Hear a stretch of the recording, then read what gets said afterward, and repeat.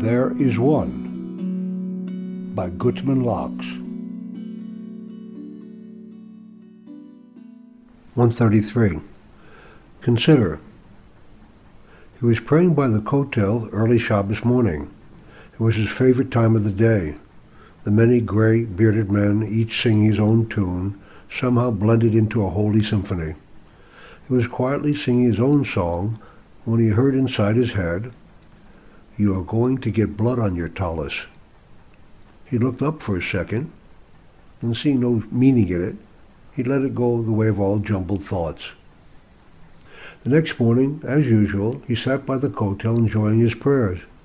He noticed a man sitting next to him who had never prayed with that minyan before. Suddenly the man looked up towards the top of the kotel with an expression of pure terror. He followed the man's gaze, imagining something horrible, but there was nothing there.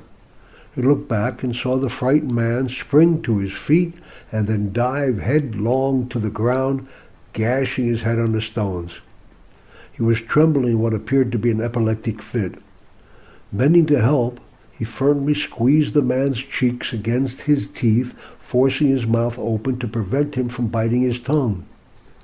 He held him that way for some time, until the ambulance came and carried him away. He returned to his prayers somewhat dazed, seeing how frail and helpless man really is.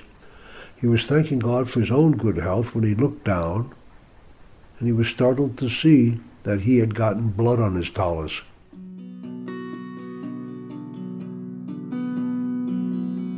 Thereisone.com